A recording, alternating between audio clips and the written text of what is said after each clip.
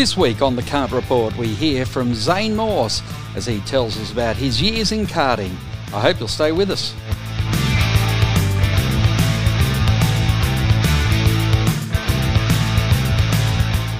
Another of the Canberra karters that has made his way up now to the penultimate level of touring car racing in Australia is Zane Morse. And Zane, thanks for joining us. I know you and your brother started racing karts quite young. Yes, we did. Me and my brother, we started go-karts when we were both 7.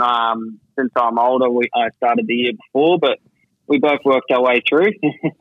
You did a lot of racing in Canberra, but then started running throughout the state and eventually all over the country. What was the impetus for you making that move and not just being a club racer? Well, look, my dad first originally got me in and my little brother into go-karts because he saw so many teenagers dying on the roads because of, they think they can drive and everything, and then they freak out and then, they hit a tree or something like that. So he wanted us to learn that skill to drive at a young age. So we started going around Canberra, just getting better and better and better, progressing slowly.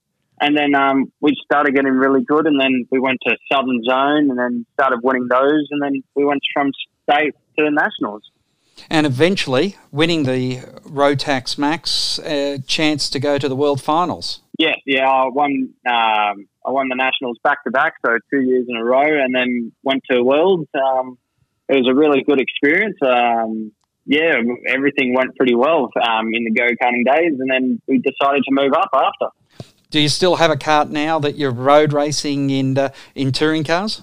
Oh, I've still got a KZ shifter kart. I'm just keeping it there really for the track extension for Canberra. Really, I've been watching that be I drive past it every day sort of thing, and I see it getting more progressed on the track and everything. I was like, when that's done, can't wait to drive that go kart out there. It'll be good fun because we've had that track for as long as I can remember. I've been racing go-karts for over 10 years and everything, and that track has never changed. So it'll be good to finally see something new at that place. It is going to be an interesting time ahead. For yourself, you are going to do any competitive karting whilst you're running in the Super 2s, or that's just purely for fun? Oh, that's just purely for fun, mate.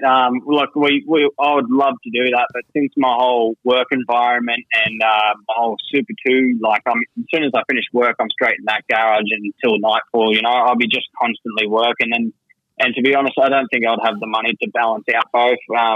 I'm just glad that we have such great sponsors like Bremer Group Racing, CanCard, Charm and Earthmove, and Heavy Haulage, and J&A Geotech. They've been helping us out so much, and I don't think my body could just cope doing work, the whole Super 2 and go-karts. There's no way I can get all that preparation done in time. Well, Zane, we're looking forward to seeing how you progress in the Super 2. Thanks very much for joining us today on the Kart Report. Thank you very much, mate. That's all we have time for this week on the Kart Report here at sportradio.com.au. Next week, we're joined by the president of the Canberra Kart Racing Club, Bob Harness, and also Josh Fife. I hope you can join us then. Until next time round, keep smiling and bye for now.